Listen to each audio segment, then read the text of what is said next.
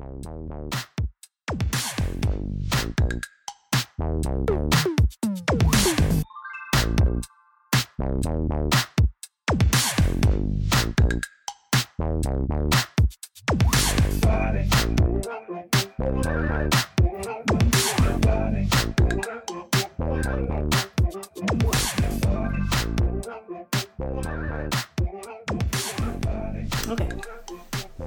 Hey, welcome back to Procedural Generations, everybody. Hey, jumping right into it. Yeah. Yeah, it's episode 2 or 3 of three. season 1 of Procedural Generation, and we're talking about Mass Effect. Is it generation or generations? Generations.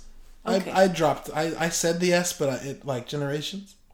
It was Okay, just so you know. This episode's about grammatical corrections. That's just what your grandma does. I'm just kidding.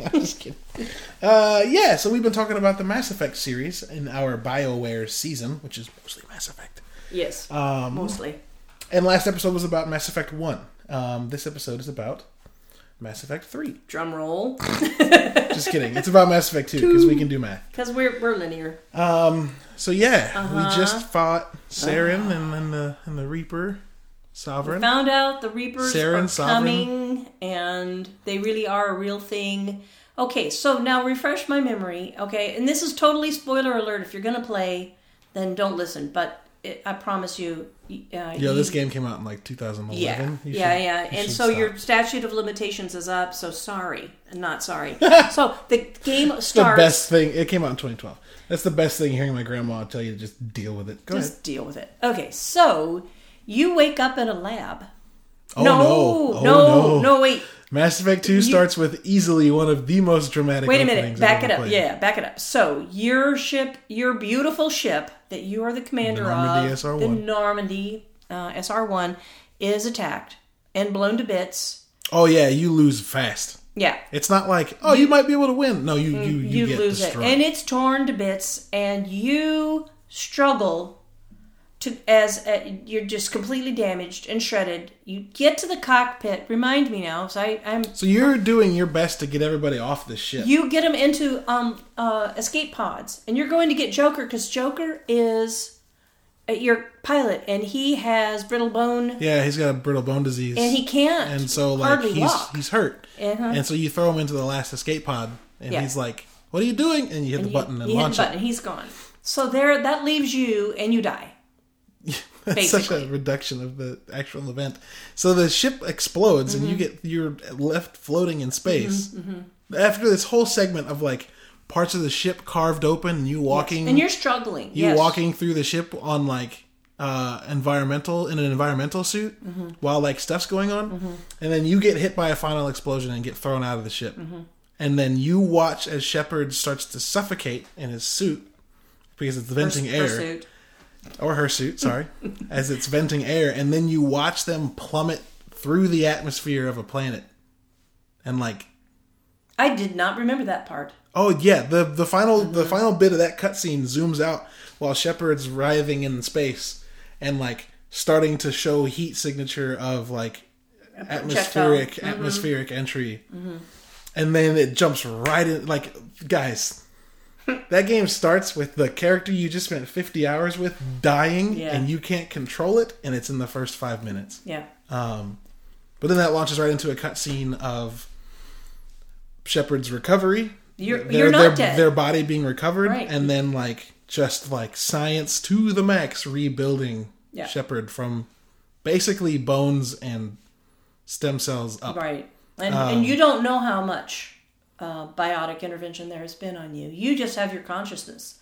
You just realize that you're you. Yeah. But there is a crisis, and you have to be revived quicker than they would have liked. They wanted you to recover some more, and you have to grab a gun and you have to fight. They get attacked by somebody. Yeah, you have to fight your way off the ship. So that's how the game starts, just like bam.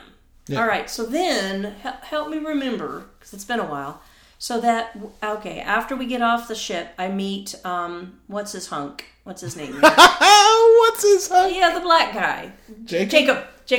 He's such a solid soldier. You meet what's his hunk? Jacob Taylor. Oh, yeah, Jacob. He's such a solid character, straight up moral guy. And you find out. You said, "What's his hunk?" I'm sorry. No, it's amazing. I just can't get over how funny that was.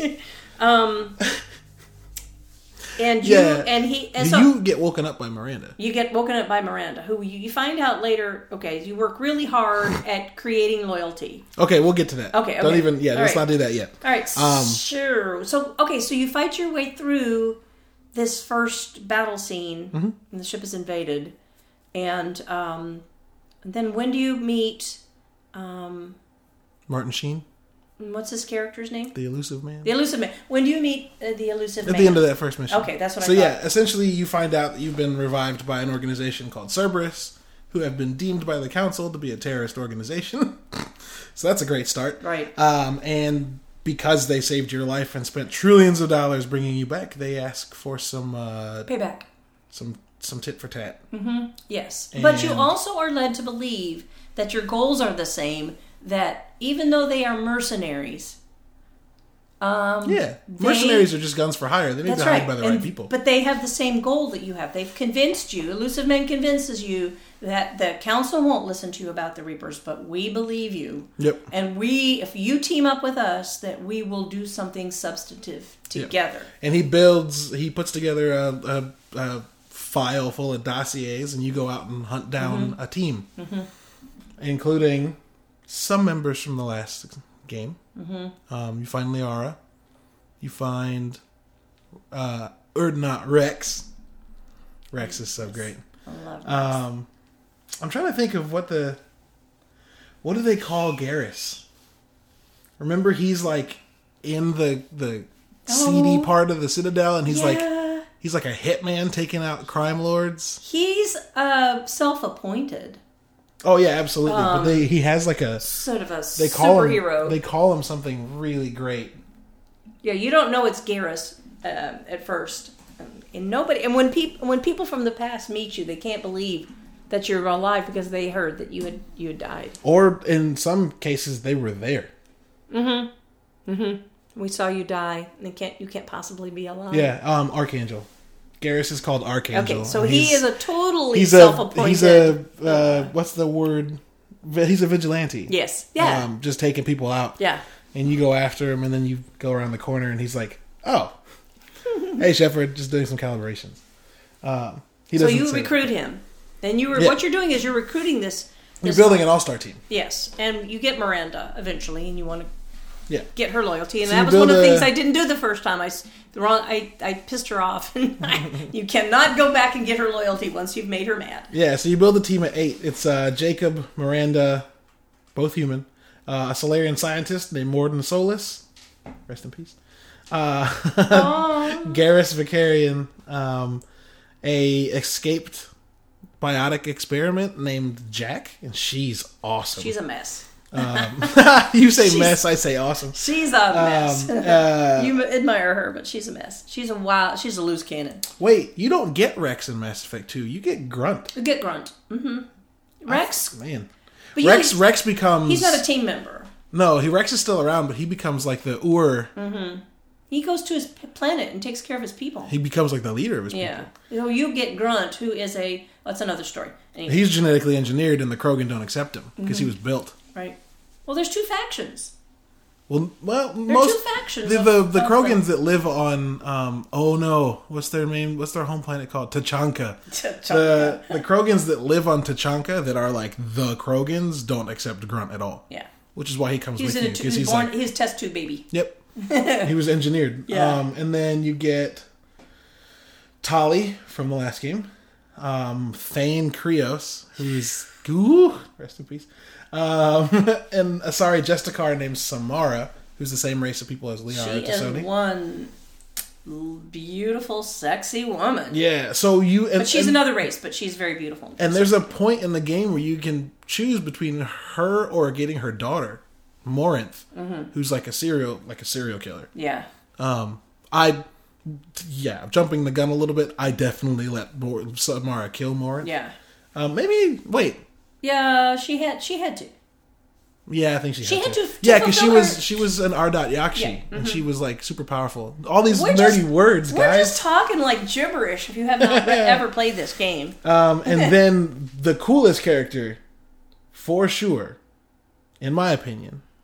So we talked about the Geth in the last game, and this, I promise you, this podcast isn't just going to be a synopsis of this game. We'll actually talk about, like, you know, our the way we opinions of it. interact with it. But one of the biggest issues in the game, Mass Effect 1, were the Geth. They were hugely irritating and always an issue, a persistent problem. They were like one of the main enemies you fought, and They are you a recruit semi-sentient robot. they're a hive-minded robot race. Yeah.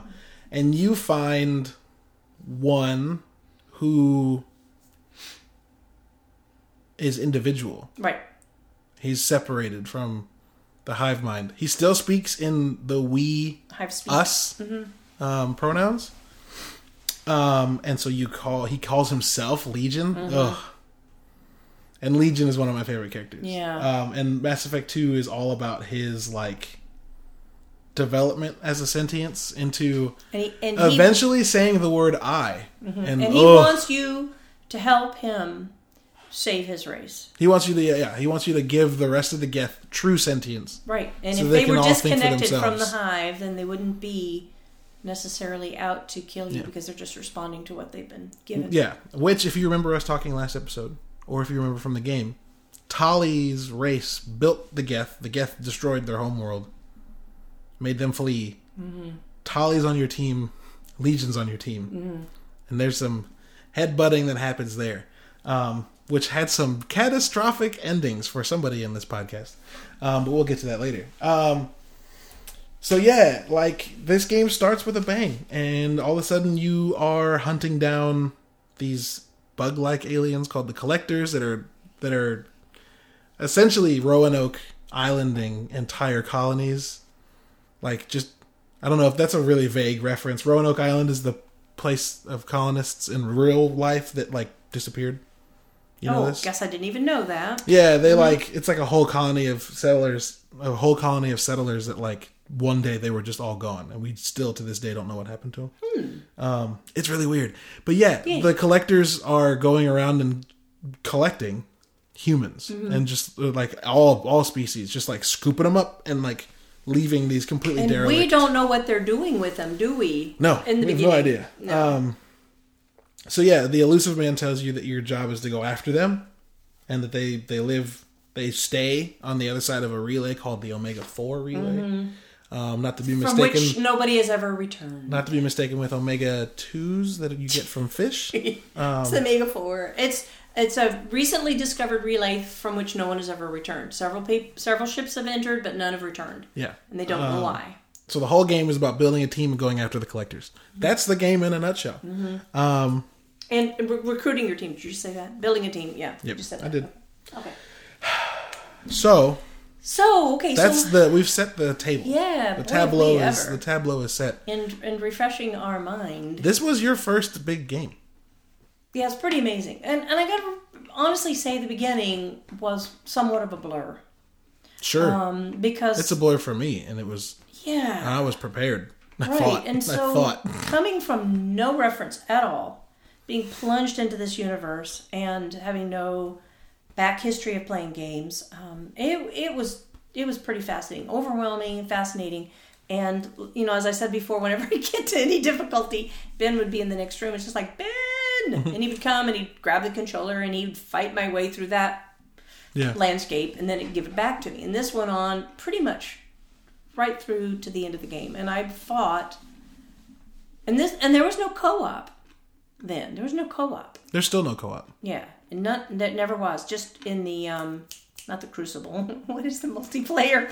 That was Mass Effect 3. That was but Mass Effect 3, okay. That was that multiplayer was player versus environment, Yeah. PvE for PvE, for the elite speakers. Yeah. So anyway, so that's the way I was plunged into the game world, was by playing that game, and I could honestly say the first playthrough probably was maybe 40-50% me, and the rest was Ben, maybe a little bit higher, till I got towards the end. But I played the ending, the last chapter, all by myself, and I had to die and go back and die and go back and die and go back so many times, partly because I didn't have my weapons leveled up. Yeah, you were shooting them with like super soakers, and they were like, "Stop it!" So yeah, this was your first. This was your foray into games on a larger scale. Yeah. And you've played this game 3 times now. Yeah. So. Like, yeah, talk about it. Like, I want to know what the kind of emotions tied to this. Like, how. I know we played music from this series before we started recording the first episode, and like it was instant goosebumps for both of us.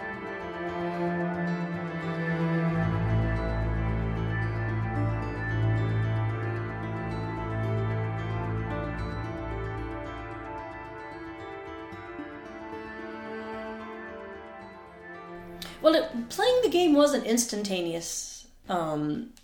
I didn't instantaneously fall in love with it, but I was intrigued enough to really, hang in there. I just remember Ben saying, "Mom, this ship, wait till you see, you go down here and here's your galley, and you go up here and here's your quarters, or down here's your quarters." Yeah. And he shows you where all the different parts are of the ship, and he goes, "Oh, and you get a replacement. Your ship blows up in the beginning, but you get an updated replacement, and it's very nice. And it's very, very It's very nice. good. Yes, very nice. So, I remember at the point at which I started zipping around, going up and down the elevator and going into the different rooms and different quarters and interacting with different people, when it started to feel really intrinsic. And then it really did start to feel like, this is me. Yeah. This is me. I feel like I am this person. You get to pick out like Shepard's onboard attire. And Yeah, you do have that interaction. You get to I'm going to walk around the ship in sweatpants and a hoodie.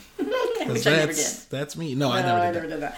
But you do, and then you pick up... There's also one with jeans and a leather jacket, which I could never bring myself to do. Go ahead. That wouldn't be me either. But you do go and talk to different people on your ship and get these loyalty missions. In order to win their loyalty, you have to go do a side mission. Yeah. Everybody on board your ship that is part of your loyalty team. Easily the best part of Mass Effect 2. Mm-hmm. Is the loyalty missions, because Mass Effect 1 didn't really have those. Yeah. And so Mass Effect 2 builds this mechanic where you recruit these 8 people, but if you really want them to be in your corner, you really want their loyalty. Why do you need their loyalty? Do you remember why? Oh yeah, because like you're gonna go on a suicide mission and you're gonna have to send them out to do stuff. Well, and also because you pick a squad. Every time you do a mission, you have to pick a squad. You pick 2 people from your team, and as you're building your team, of course, you use the initial people more and more and more because your team is building. But they can do different things for you once you've achieved loyalty. Yeah, they get their like loyalty ability. Yeah, but which is, I don't know. I guess like they didn't like you enough to use their most powerful attack. Right. Whatever. Yeah, they'll do what you ask, but they're not fully capable. They're holding back a little bit until you've done. And if you fail. Like Can you fail the loyalty missions? Well, I failed to get Miranda's loyalty. I don't remember how I did that. Well, did you fail the mission, or did you just like not ever engage with her? No, I think I pissed her off one time. I gave her we were having an argument, and I did the wrong response. And that, folks, is what happens when you're playing. You're just done. A decision-based game like that. There's nothing I could do to get her to be my friend again. I loved how free it was doling out its punishment for not. Like, if you just messed up, it was like, no, this person's never going to trust you. Nope. Completely. That's another interesting side story, too, is Miranda and her sister. Oh, Miranda's story is really messed up. Yeah. It's really She's fucked up. really smart. She's really beautiful. She works for Cerberus. So it's a giant leap for you to trust her anyway. But then you find out that she wasn't...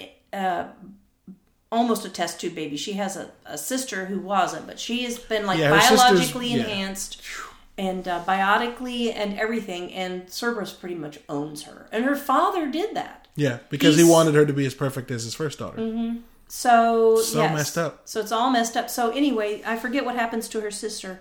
I think that's how you get loyalty for Miranda. You go rescue her sister from her father so that he doesn't... Something like that. Yeah, I forget. Anyway. So the loyalty missions were, so there's a lot of things that like the game itself could have, or or the game itself did, that was like, yep, this is awesome. Yep, this is awesome. But there's something about those loyalty missions that just changed the game. The whole dynamic. dynamic. I mean, like, obviously. Yeah. But, like, the idea that they're not just players you recruit, they're players you recruit and then have to, like, earn their trust. It made side missions in that game matter. Yeah. Like, every other time you play an RPG and you do a side mission, they're like... yeah. Boy. And I'm going to go pick some flowers for somebody and then bring them back. Yeah. Or I'm going to go... pick some flowers for some. It's the same thing always, and these turned really and such tasks. Diverse characters. Yeah. Oh my gosh! I mean, like someone like Jack. When you go back to the school that she or the lab she escaped from, she's a prisoner. These kids are prisoners in a lab, and they're doing experiments on them. They really messed with their head, and she's rough. And some of these characters are hard edged, and some have hearts of gold. She doesn't. She's just rough. No, and you just earn her loyalty, and she serves you. Yeah, she's a shit kicker. Yeah, for sure. Yeah, and so anyway, I was just thinking that these escapes into this game. If you remember what was going on in my life at the time, my mom and dad had moved in with us. My mom was dying, and then a year later, my dad died. So for me to be able to just escape. Maybe grab a beer or a cup of coffee and just run upstairs for an hour and play these games and be in another universe. Yeah. You know, another... This is before you had your own system even. Yeah. You were playing Ben's. And so, like, this was absolutely 100% not only... escapism. Not only, like, fortuitousness. Fortuity. That's the word. Fortuitousness. You get a quarter for that one.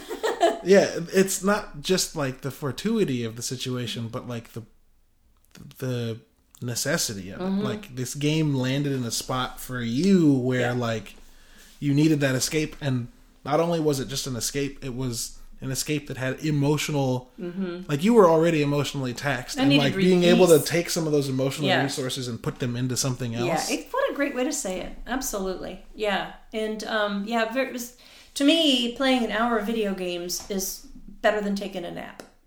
When I get up from playing, and if you can stop yourself, if you go beyond a certain point, then it's going to be taxing. Yeah, well, it's just like a nap. Yeah, it's true. If you nap for too long, you wake up and you feel 2 like... 2-hour nap, you might as well just stay in bed. Yeah. But yeah, absolutely.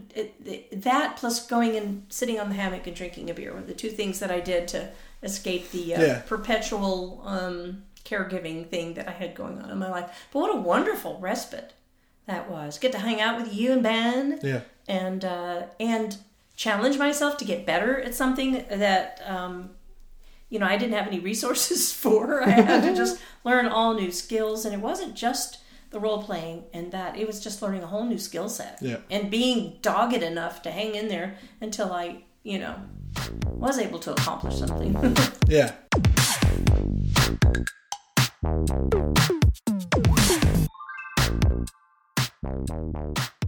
Hey everybody, it's Caleb, one of your hosts, and I wanted to take a quick moment to step outside of the episode so that we could talk about our sponsor. This season of Procedural Generations is sponsored by Illustrious Vision. Are you in the need of a professional graphic designer but don't want to go to an expensive agency and you don't trust your friend to execute your vision? Then hire Illustrious to create and execute your design. With over 10 years of experience, Illustrious has designed everything from flyers, logos, restaurant branding, consumer products, billboards, vehicle wraps, and more. Not only do they have a professional touch, but a creative and fun approach to their graphics. If this sounds like something you would be interested in, call 314-517-1005 to get a free quote or visit www.illustriousvisions.com today. One more time, that's 314-517-1005 to get a free quote or visit www.illustriousvisions.com today. And that's all the time I'm going to take up. Enjoy the rest of the episode, and thanks so much for listening.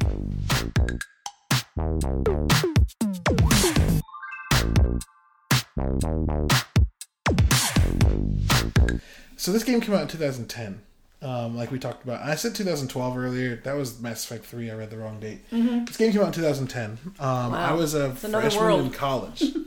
So like it lined up with you with, what you had going on. For me, it was... I went to college. I didn't play it when it first came out, though. When did it come out in 2010? I don't think I played it when it first came out because Ben had played it already. Yeah, I don't remember the exact date it released. January 2010. So I was still in high school when it came out. That's right. I was finishing Mass Effect 1 as I was finishing my senior year of high school. And I knew 2 was out. We talked about this last episode. Yeah. I was just fact checking to make sure I was right. I was finishing 1 when 2 came out. And then when I got to college, the first amount of $40 I got, I bought Mass Effect 2 in like August of that year. And like I was away from home. I was with Aaron Parsano, if you're out there. I know you're probably not listening to this podcast, but my roommate at the time didn't say a single human actual word to me until Halloween because he thought it was funny. Go to find out. I come to find out he was a super cool dude. He's just eccentric and like really thought he would mess with me, and he did. And I've had several times where I told Amanda like, I think Aaron's gonna kill me in my sleep. As a joke. But yeah, like one day he came in and picked up like a bottle of peppers he had on his desk and answered it like a phone and said hello, and then just turned and stared at me for like 3 full seconds, slammed it down and left the room for the rest of the night. I was like, this is let's turn on Mass Effect so I feel safe. Like we fight some aliens. Yeah. And so, like, this was in the process of me making new friends. That I was playing this game and adding new members to this team and then earning their loyalty. So it was all this, like, very, like... it's just the way it lined up. Isn't it evocative, too? It takes you right back to that moment. Yeah. When you think about this game, like I said last time, it's kind of this parallel where we tell time by the games that we're playing. Yeah. Yeah, absolutely. And, like, it's weird how concentric the circles are, right? Of like, I'm in a new school. I feel like I'm in a different body. Shepard is in a different body. Yeah. I'm recruiting a team of soldiers in Mass Effect, and I'm like making new friends. Aww. And I'm like earning these soldiers' trust, and like I'm like earning these new friends' trust. Like it was just like all of it was so. I keep wanting to say serendipitous. I don't know if that's the right word, but I'm going to say it anyway. Well, okay. Let's use that word. That's a good word. Stop me. Somebody stop me. Somebody stop me. Party. Anyway, so like, okay. It was just a good way to escape. Escape. Sorry. No, you're fine. Go ahead. Jump in, because we're going to run out of time here in a minute. I'll Okay, be so right. there's an aspect of grinding in Mass Effect 2, and it's mining. So you go... Mass Effect 1 had it too. But Yeah. 2 that's is right. like... You go to different planets... And launch probes. And you launch probes, and there's this little mechanic that makes the planet spin, and then you shoot your probes, and you've got to get a certain number of probes, and you've got to... And then you acquire all these minerals. I finished the game, and Mass Effect 3 hadn't come out, and Ben goes, Mom, what you doing? Oh, I'm just mining. Mom, game's over. You can stop now. Oh, you just went back in to keep mining? Mining. I had like tens of thousands of tons of every mineral that the universe had to offer. He goes, no, Mom, you can stop now. Don't you think I'll be able to use it in the next game? That's not how it works. No. You can stop now. There was a really funny mechanic built into that too, because EDI was introduced in this game, and EDI was an AI on the ship, and when you launched probes, she would say, like you're on Io or something like that. She'd be like, launching probe to Io surface. She would say something each time you did it. Launch away. Probe launched, stuff like that. Probe away. And there is a planet you can go to in our solar system that has a funny name. Yes. And when you go and you launch a probe the first time, Edie goes, seriously, Commander? Doesn't say anything else. She just says seriously. And then if you launch another one, she goes, probing Uranus.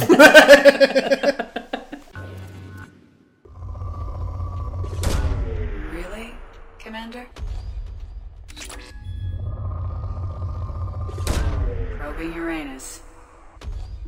It's one of the best. Oh, it's so good. Who does Edie's voice? Trisha Helfer, I think. Okay.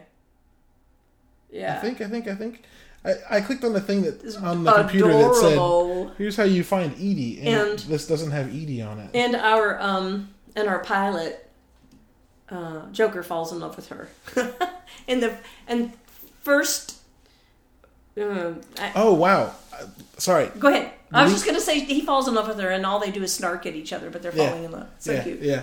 Edie's the one that gives Legion his name. Oh, really? Yeah. Oh, that's kind of revealing. What? Yeah, the name is given by Edie based on the Gospel of Mark 5:9. Mm-hmm. Yep. I knew it was based on the Bible. The demoniac. There's so many they call themselves Legion. I remember that. Yep. Okay. Well, anyway, so before the time is up, she's funny. She commands the ship, and people are frightened of her. They're doubtful of her. And she's an AI. Mm-hmm. She's just She's like Cortana. Yeah. In Master Chief's head, like she pops up as a hologram. Right. And talks. Anywhere you are in the ship, she's accessible. But people are distrustful of her, and yet Shepard pretty much trusts her. Yeah, well, explicitly. The whole game is kind of cloaked in a series of a series. Mm-hmm. It's kind of cloaked in a blanket of distrust because you've been resurrected by Cerberus. Right. This organization labeled as a terror organization. And then you find out that like the Elusive Man's not being completely honest with you. Mm-hmm. And that Miranda might have secrets from you as well because she works for them and she's in the upper echelons. Yeah. Jacob Taylor kind of comes across pretty quickly as like an honest dude. Yeah. The piece of hunk you call him. He's just such a straight shooter. He's so straightforward and honest. Yeah. He's the soldier, right? And like every Mass Effect game has had the soldier. Garrus in the first game, Jacob in the second game. Garrus is in 2, but his character develops. When does Jacob leave? Do you remember? Jacob's not in Mass Effect 3. So he leaves sometime in 2. He goes to start a family or something. I forgot. I don't think he's there all the way through. Is Jacob? This is a far stretch, but is Jacob? What's his name's dad from Mass Effect Andromeda? What's the black kid from Andromeda? Oh, I didn't do my research. I've forgotten. This is good podcast audio. Ooh, good thinking. Okay. No, so there's a character in Andromeda. Would that be something? The guy that says Pathfinder, like Pathfinder. Pathfinder. What's that guy's name? I don't remember. Not Gil Brody. Alec. Liam. Okay. His last name's Costa, so no, it's not. Okay. All right. Yeah. Anyway. Yeah. So. Anyway, he leaves. He leaves to go be a straight shooter, straight away kind of a soldier guy. Yeah. And I think he's just really tired of the duplicity working for Cerberus. He hated it. He never swallowed it.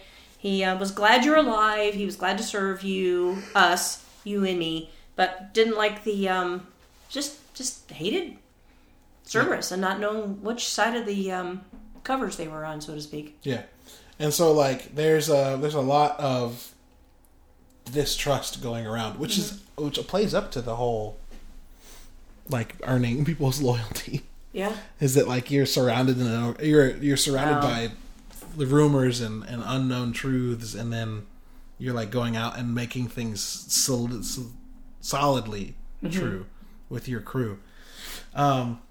But come on. Okay. This is the first game you got into. Yeah. You have got to give me more details of your trials and tribulations. What were some things that went wrong? When did you reload saves because decisions went bad? The only one I can think of right now was with Tali. That's the only one that's really, really huge. Because I just did not want to lose her. But I think more than anything, Ben. That's not that's going to happen again. Also, the whole Tali thing is Mass Effect 3, by the way. Yeah. Yeah, the thing that happened to you that I was like, what? Fix this. That was 3? Mass Effect 3. Yep. Oh, okay, never mind. Well, I wish I could go back and replay. There you go. He's pointing at the computer screen. Okay. I wished I had been able to, as I mentioned multiple times, secure Miranda's loyalty. That frustrated me no end. But I can't actually remember.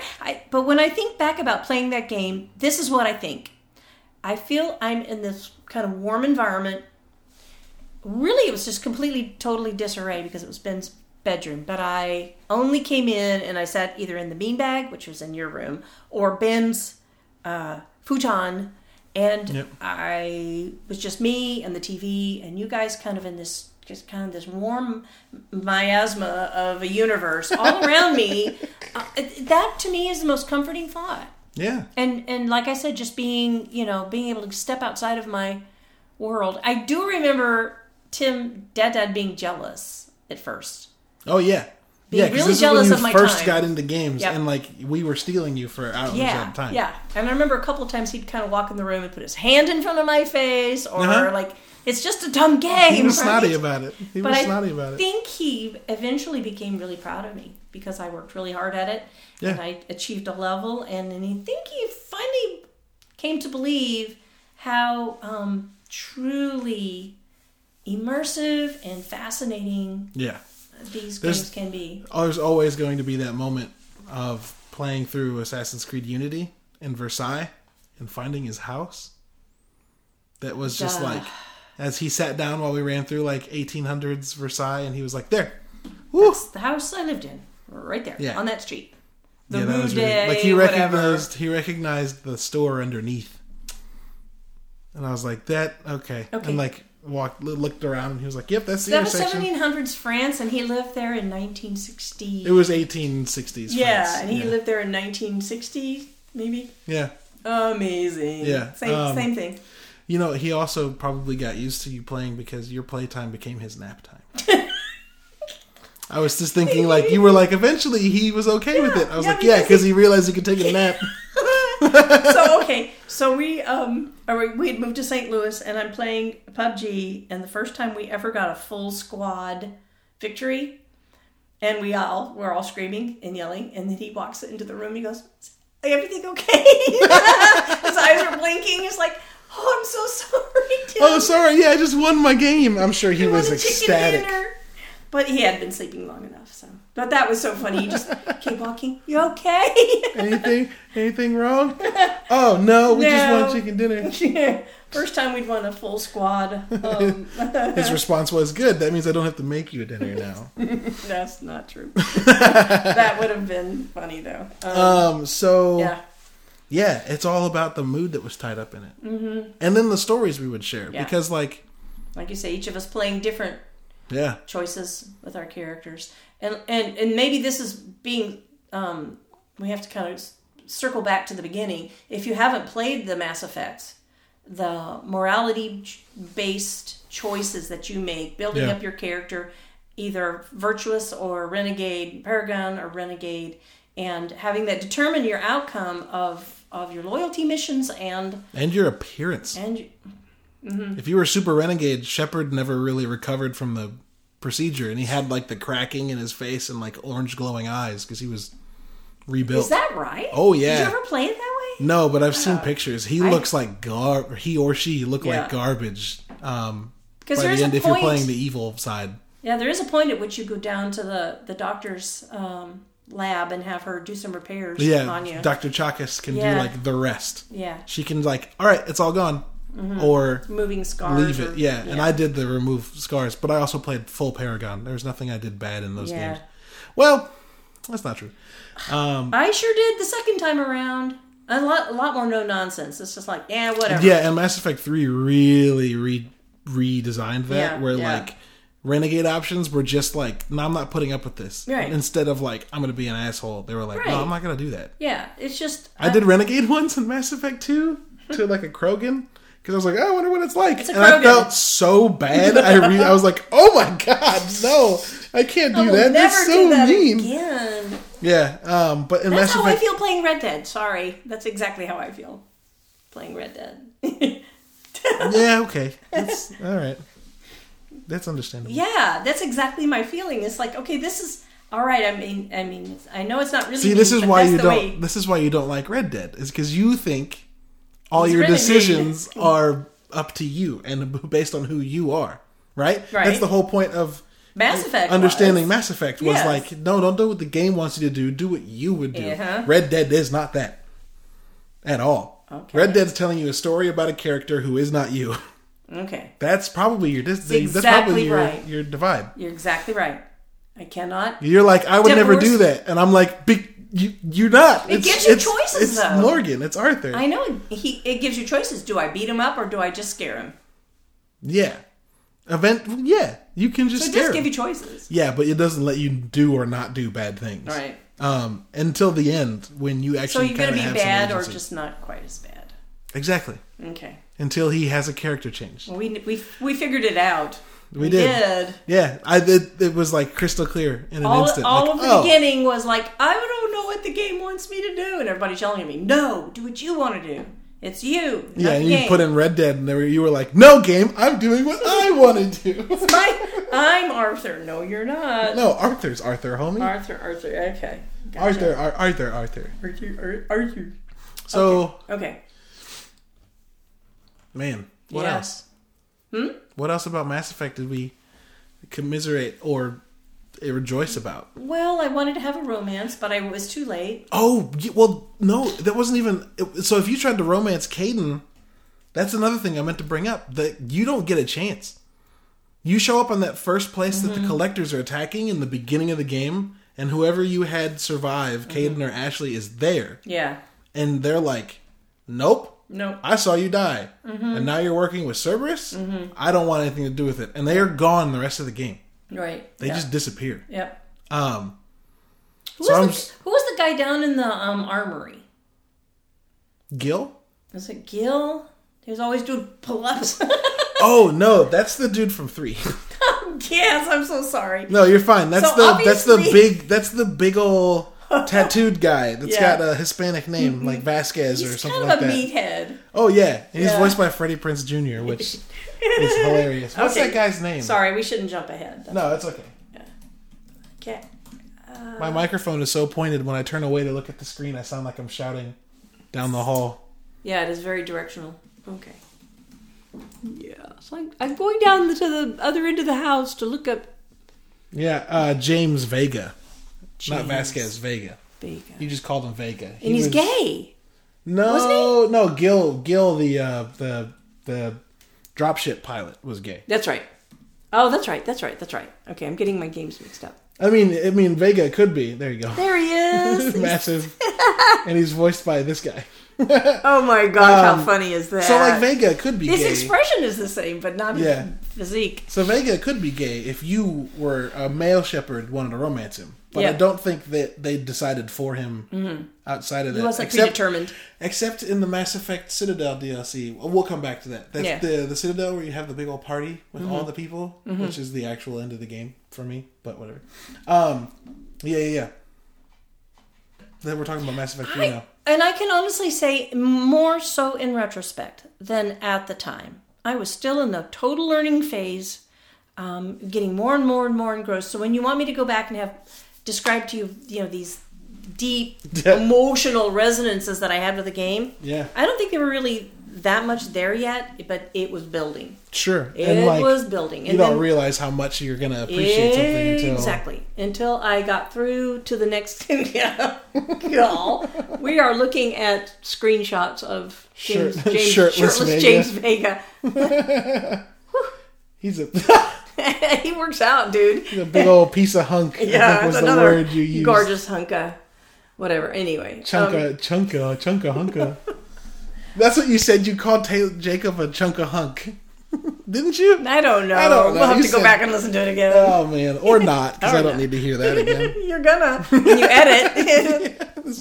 I'm just not editing this episode. You're getting all of it. All right. Okay. Well, why don't we just let wrap that up? Because I keep referring to 3 more than 2. So why don't we just let that be that? We'll talk about 3 next episode. Okay. All right, everybody. I hope you enjoyed listening. Yeah. It's been fun. Sorry if we ramble, but not sorry because sorry, but not sorry. Yeah. Yeah. And we said it's going to be serialized and purposeful and all that, but it's not going to be linear. It's going to be backwards and forwards and flash forwards and flash sideways and flash. Maybe we should do that next season when we do the Halo and Destiny games. We should just talk about them openly. Right. Like, just do 4 episodes on Halo and talk about any of them. Oh my god.